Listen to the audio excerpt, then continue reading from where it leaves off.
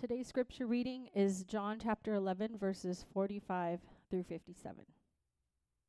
Many of the Jews, therefore, who had come with Mary and had seen what he did, believed in him.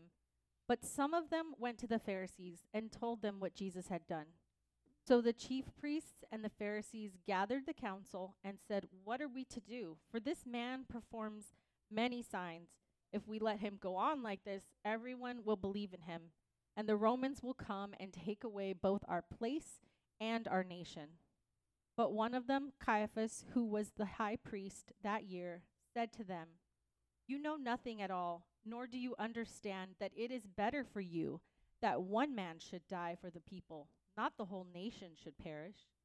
He did not say this of his own accord, but being high priest that year, he prophesied that Jesus would die for the nation, and not for the nation only, but also to gather into one the children of God who are scattered abroad. So from that day on, they made plans to put him to death. Jesus therefore no longer walked openly among the Jews, but went from there to the region near the wilderness, to a town called Ephraim, and there he stayed with the disciples. Now the Passover of the Jews was at hand, and many went up from the country to Jerusalem before the Passover to purify themselves. They were looking for Jesus and saying to one another as they stood in the temple, "What do you think? That he will not come to the feast at all?" Now the chief priests and the Pharisees had given orders that if anyone knew where he was, he should let them know, so that they might arrest him. This is the word of the Lord. Please be seated. All right. Thank you, Christina. Good evening, everyone here. Good morning at home. It's so good to be here together in this way, and again online. I'm so glad that you're joining us to worship the Lord. My name's Dave. I'm one of the pastors here, and it's really my incredible privilege to get to introduce a good friend of mine who's going to be preaching God's word and helping us to walk through this passage together. So Shannon Butler is a good friend. As I said, he's a pastor at Redemption Gilbert and has been there for a number of years. And he has actually preached here before. So you who have been here a long time, way back when we were in the school at Safford there, Shannon came there and preached a few times. And Shannon is from the great state of Florida, and he brought his talents out here to play football at NAU. And so I know we have some other NAU alum in the back there that I know, and I'm sure there are some others. Everybody loves NAU, all right? There's nothing to hate on there. If it was the other school, we'd let you know. But again, Shannon is just a godly man, a great father, a good friend, and I'm excited to have him bring God's word this evening. So will you all go ahead and join me as we welcome up Pastor Shannon?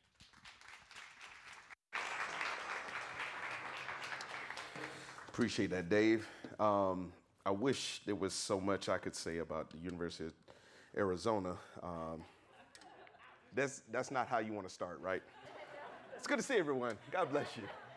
So like Dave said, Shannon at Gilbert, and I am so honored to be with you all this evening.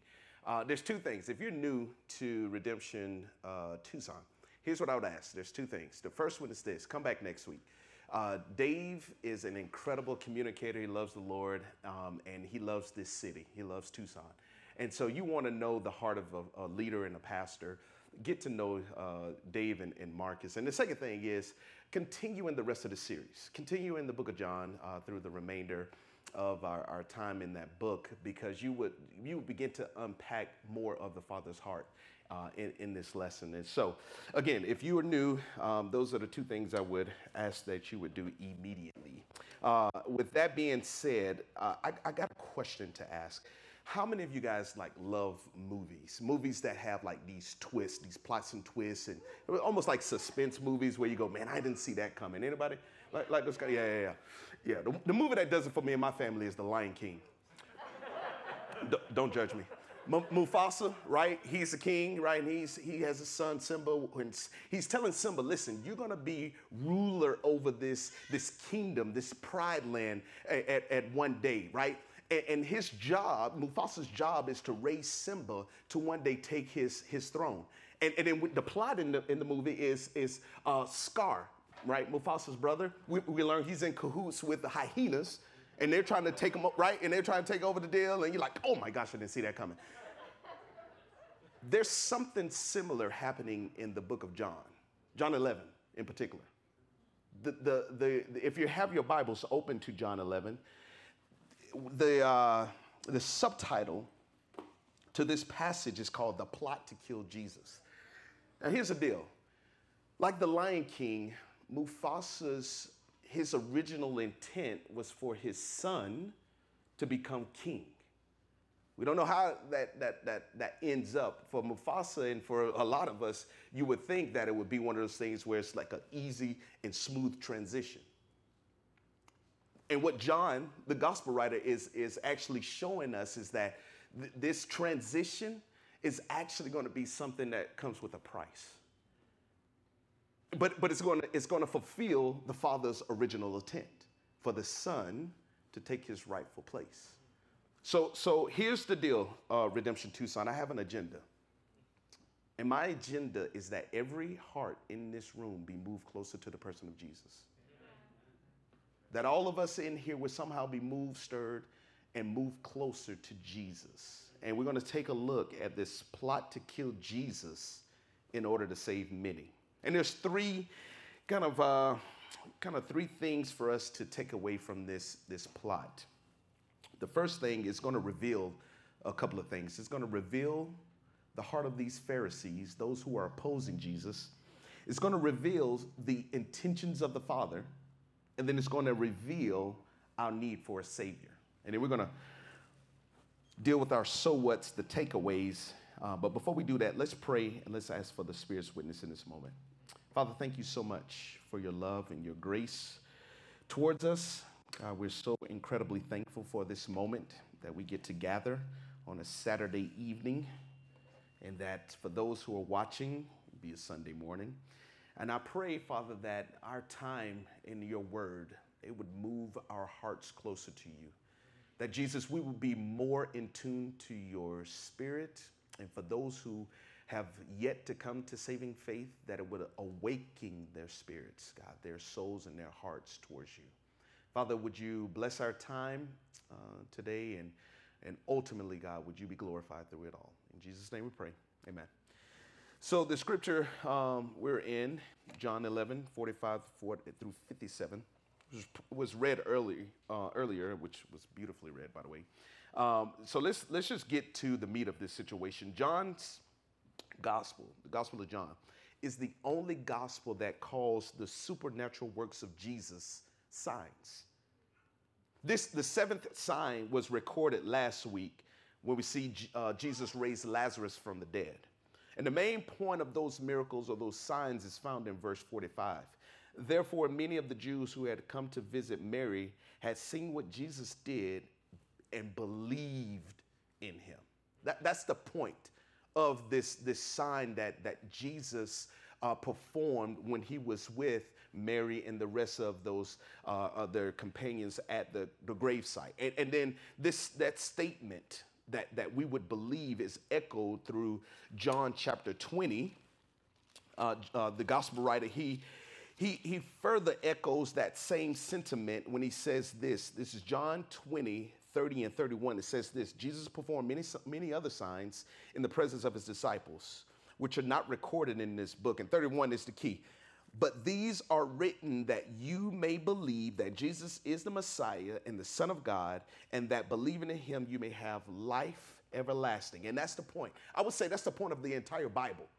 That's the point of the Gospels. That's the point of the epistles. That's the point of the Proverbs. That's the point of all of it, that we may have life through Jesus.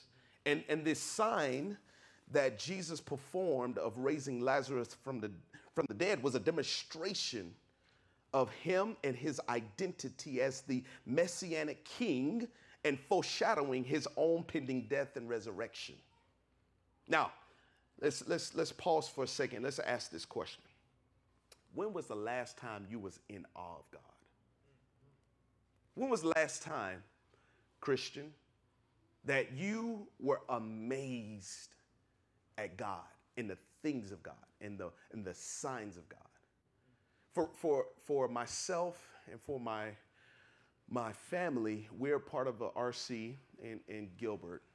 There was a couple who were looking divorce in the face, and they had I think she's 2 now, but at the time she was 1, baby girl who had been diagnosed with a heart disease or a heart complications, let's say that. And what was happening is her heart was beating like 10 times faster than what it should have been beating. And what the doctors needed to do was a surgery to add essentially a muscle under the heart to slow it down. And then there was possibilities that the surgery would have to be redone, years later or whatever. Here's the point.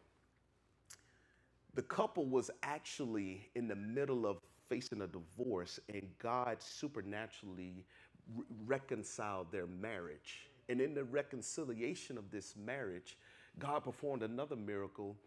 They went in for another ultrasound or scan of the baby's heart and noticed that the muscle that they actually were going to perform on this baby was actually forming under her heart.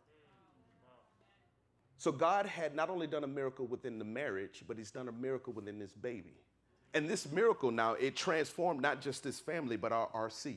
Not just our RC, but the staff in our church. And not just the staff in our church, but our church in general.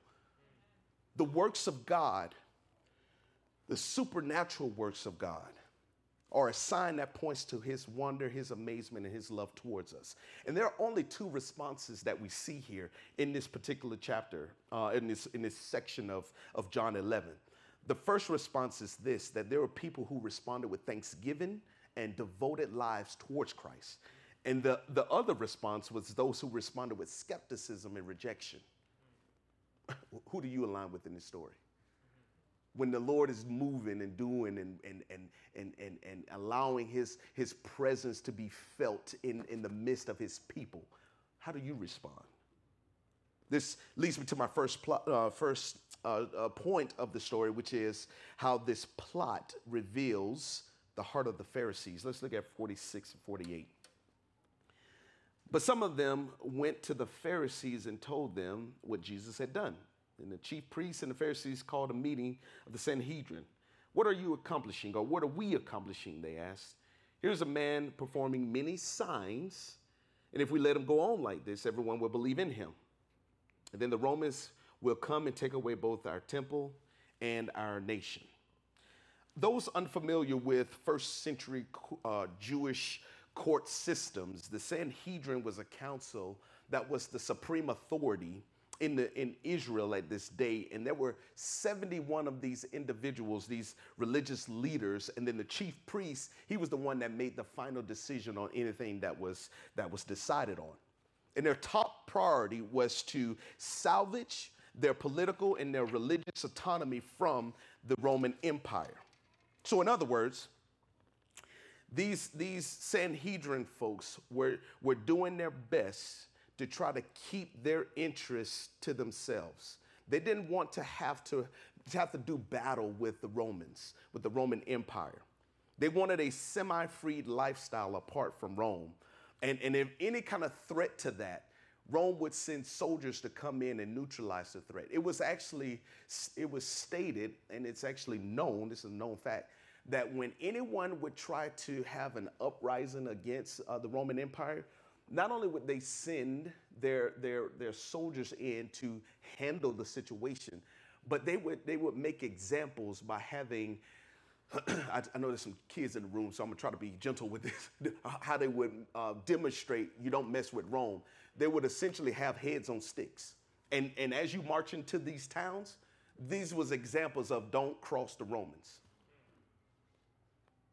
So now it's one thing for Jesus to give sight to the blind and raise people from the dead. That's one thing. But to make claims of God, and then he's actually doing this in front of people who are claiming him to be the Messianic king, this is becoming problematic and costly. It's infuriating these religious leaders. So if you're taking notes, please write this down. Wrong motives get exposed through wrong actions. Wrong motives get exposed through wrong actions.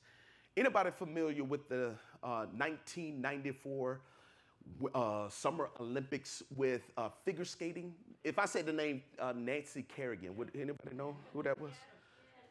Tonya Harding, anybody? We know that story? Yeah. It's amazing. I was 14 years old when that story happened. I'm 40 now. I just told my age. I don't care. Moral of the story, for those who are not familiar with that, Tonya Harding was jealous of Nancy Kerrigan. Nancy Kerrigan was considered to be the #1 figure skater, not just in America, but in the world. And she was also dubbed to win the gold medal for the Summer Olympics. And Tonya Harding was infuriated with that. So she hired a guy to come in and bust out Nancy Kerrigan's knee. Now, she healed up, but Nancy Kerrigan only got silver medal that year, and she never skated again. Tonya Harding, she was banned. Her little band of misfits, they were in jail, got all these fines. But here's the point. The point is their heart got exposed through their motives. And that's what we're seeing in this story with these Sanhedrin council. Verse 48 says this.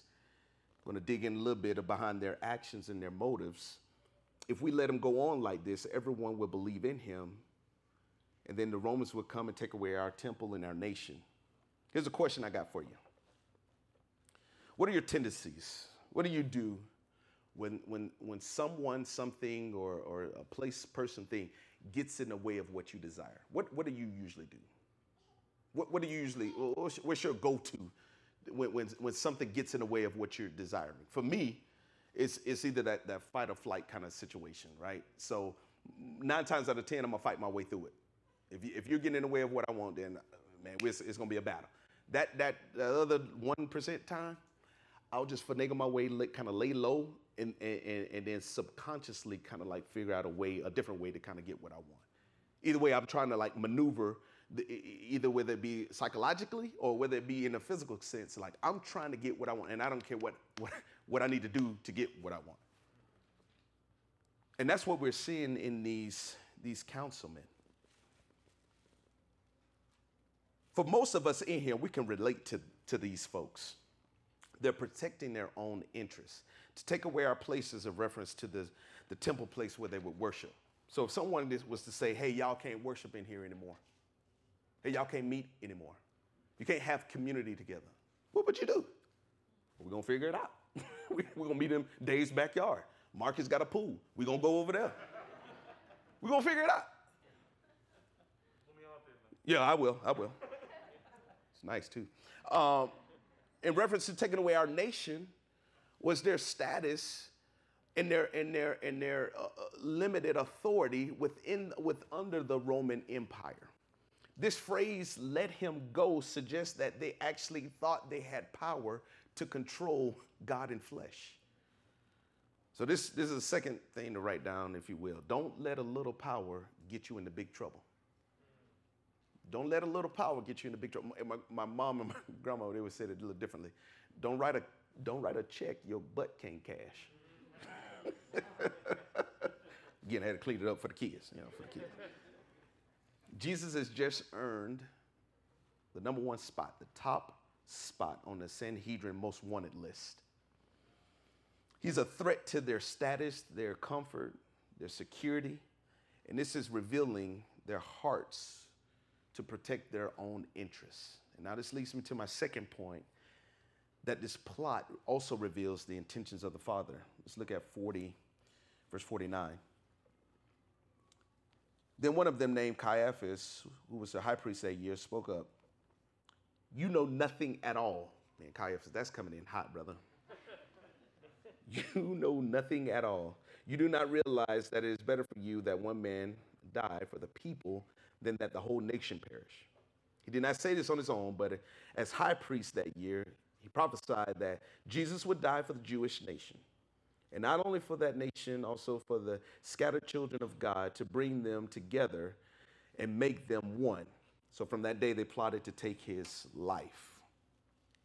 The gospel writer here is emphasizing as Caiaphas being the high priest that year because he was a part of the family structure of high priests. There was a high turnover rate. Caiaphas was actually the son-in-law to Ananias, and we see Ananias. He makes a cameo in the trial of Jesus in John chapter 18, 12 through 14. You can go look that up on yourself. But Ananias is the father-in-law of Caiaphas. So Ananias holds the position for 7 years. Caiaphas, he's later in the deal. He holds the position for 18 years. But in between, Ananias has 3 sons, and all 3 sons hold the position a year apiece. And here's the point. The point of all of that is that it was God who placed them in those positions.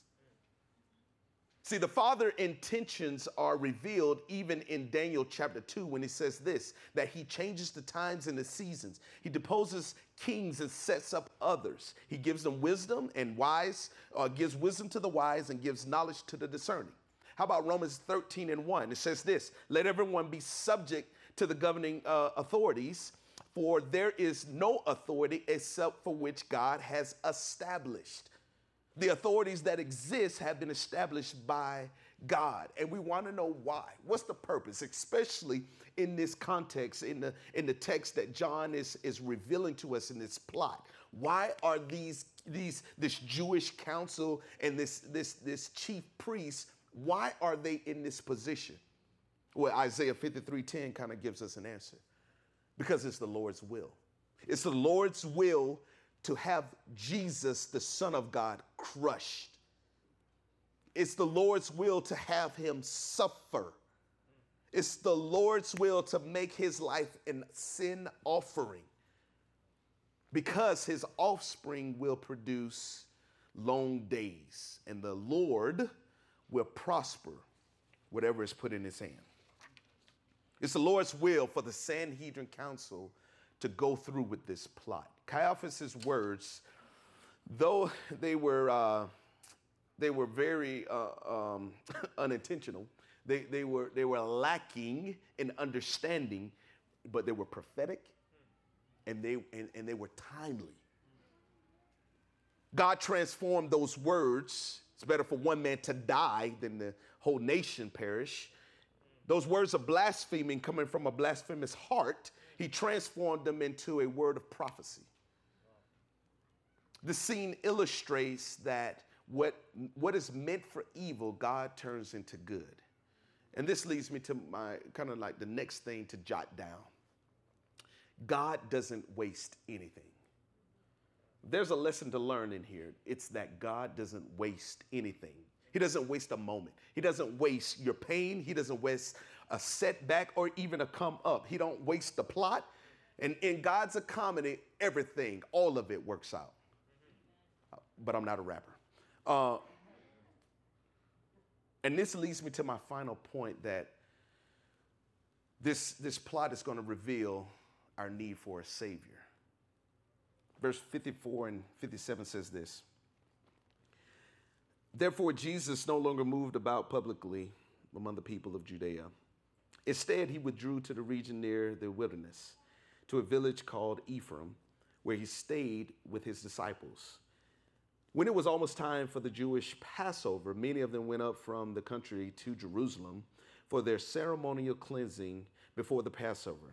They kept looking for Jesus, and they stood in the temple courts, and they asked one another, "What do you think? Isn't he coming to the festival at all?" But the chief priests and the Pharisees, they had given orders that anyone who found out where Jesus was should report it so that they might arrest him. So we've seen in this story so far, this growing hostility towards Jesus that's going to ultimately lead to his arrest and crucifixion. The Passover festival, again, for those unfamiliar with what this ceremonial cleansing is, it was mentioned twice in verse 55, and it was a celebration in honor of the night that the angel of death passed over the houses who obeyed the orders to have a spotless lamb, the blood of spotless lamb, placed over the doorpost of each home, so that your firstborn or your first fruits or your animals born first, any first, would not die. Now, if you want to read more about that story, you can go to Exodus 12, or you can do what I would usually do and just get the movie and rent Prince of Egypt. But here's the point of all of it. Again, write this down. What we need can't be washed off with water. We need the blood. We need the blood of Christ. This ceremonial cleansing could take up to 7 days, depending on how great your sin was. And the intentions are good. You want to find out ways to make it right when you've wronged someone. So there's good intentions in it, but it lacks in real power for true change. Everyone is looking for Jesus, and they're asking this burning question: is he coming back? When I was doing some of my study and I looked at verse 54 in particular, therefore Jesus no longer moved about publicly, I just paused for a second, man, and just wondered, like, what would it be like for Jesus to no longer be seen in our public spaces, in our schools, in our governments, in our work spaces, in our communities? What would that really look like, that Jesus was no longer seen, or there was no resemblance of Jesus in public spaces? It kind of broke my heart, actually, to think through that lens for a second. With all this brokenness throughout our nation and in our world, there is a real burning question of, is he coming at all? We have a need for a Savior, and his name is Jesus. Because here's the one thing I know to be true. A heart of sin doesn't need a shower, it needs an operation. Yeah, them bars right now. Jesus' death and burial and resurrection is just what the doctor ordered. Verse 57, but the chief priests and the Pharisees had given orders that anyone who found out where Jesus was should report it so that they may arrest him. Takes me to our takeaways. What is this story, how does this story fit into 2021? Like, what should we do with this? Well, I got 4 things for you that this story can apply to us. The first thing comes from actually verse 46. The first takeaway is this: some believed, not all. Look at verse 46. But some of them went to the Pharisees and told them what Jesus had done. Some of them responded with that skepticism and that rejection. They just seen Jesus raise a man from the dead. They just saw with their own eyes the glory of God shown, and they responded with skepticism and rejection. So when you're thinking about the lens through evangelism, not everybody's going to believe. So we got to understand our place. Like, are we doing the work of the Spirit, or is the Spirit supposed to do the work of the Spirit? Our job is just to be vessels, right? We're just to point people to Jesus. The Spirit of the living God does the rest. Amen? Yeah. Second point is this: death to Jesus means life for us. Death to Jesus means life for us. The third takeaway is this: God is never doing nothing. He's always up to something. And this goes to the intentions of the Father. He's never doing nothing. He's not like he's just sitting back and just allowing Caiaphas and the boys to come up with this amazing plot and him kind of wondering and figuring out, like, what's the next move. He's always up to something. And the final takeaway that we have: praise God for the plot. See, because the plot is going to lead to betrayal. And the betrayal is going to lead to an arrest. An arrest is going to lead to a crucifixion, and a crucifixion is going to lead to resurrection, and resurrection is going to lead to salvation. Praise God for the plot. So for those of us who are believers in this room, here's what I want to pray: that we will remain faithful to the promises of God. That we remain faithful, be lights in our communities, in our workspaces, that will be tangible expressions of the kingdom. And for those in the room who are not a Christian, that you're maybe wrestling with faith or just trying to figure it out, like, where do I fit in this story? Well, here's what I'm going to ask. I ask that you would consider what the word says about who Jesus is. See, he's life. He's true life, everlasting life. And all those times where you're trying to bump up against culture, you're bumping up against, man, your will. Seems like I'm never getting anywhere. I'm always kind of landing on my face. Try Jesus. I want to pray for us. And then we'll move on to the next portion of our service. Father, thank you so much for your love and your grace, your compassion towards us.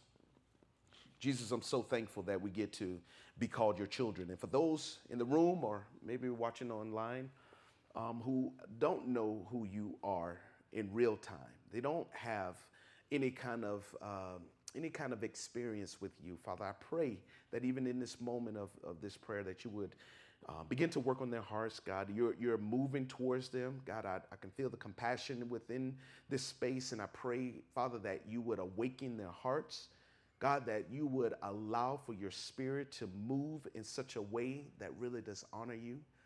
And for those who are Christians, those who are believers, who are followers of Jesus, Father, may this word continue to captivate their hearts to be faithful in their context. Lord, we love you and we thank you for the plot. In Jesus' name we pray. Amen.